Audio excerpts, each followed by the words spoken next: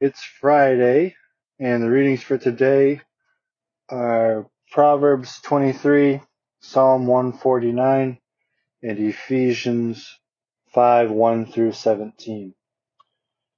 The first thing that really stood out to me this time was from Ephesians 5, where a couple of times it says, in verse 9 through 10, it says, "For the fruit of the light is found in all that is good and right and true."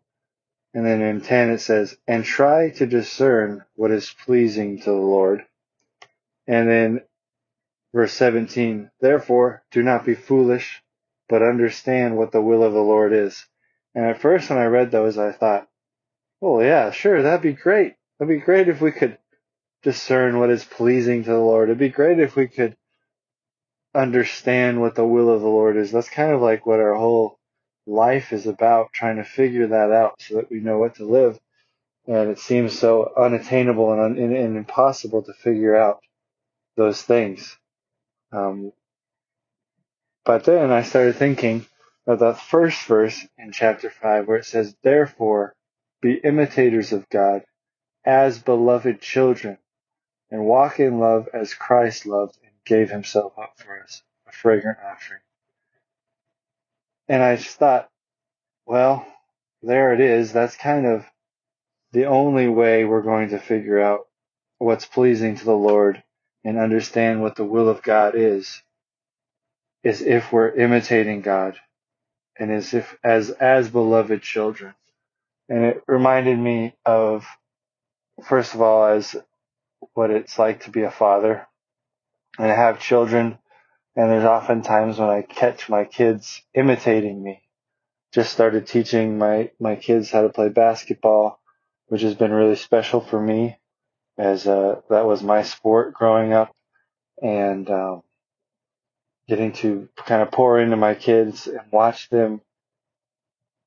me as I teach them, and watch them and listen and see them listening to me and me telling them, this is how you put your arm and this is what you do when you shoot it, and then watching them do it. But they always look at me right before they do it. And I'm actually trying to get them to not do that because they need to look at the basket. But watching them look at me right before they do what I've taught them to do, they're imitating me. And that's what we're called to do to God. And to see what his example of Christ on earth, being a man. And we're to imitate Christ just as my kids imitate me. And that's just such a clear picture to me of my role with God as my father.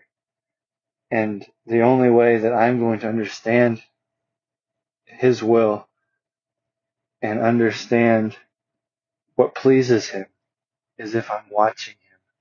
And the way I'm going to watch him is by reading his word, seeing how he lived as a man, and also meditating and talking to him and praying with him and having a relationship with him where I'm opening up my heart, I'm emptying my mind of the distractions of life, of the things that I think are pleasing but may not be because I'm not lining them up and not talking to God.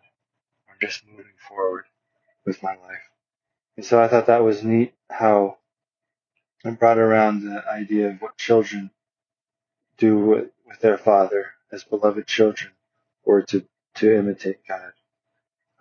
So Father God, I ask for the discipline to stop, to be still, and to wait, and to empty my mind as I pray and as I meditate and I think, and just to focus on you, Father, to know your word enough to understand how you lived so that I can understand how I'm to live in this life, which will show me how to do what is pleasing to you, and then to find your will for my life, Lord. I thank you for my children. I thank you for the opportunity to teach them and to see how my relationship with them is like your relationship with me. I just thank you for that earthly example, and ask for the discipline to follow you. I pray this in your name. Amen.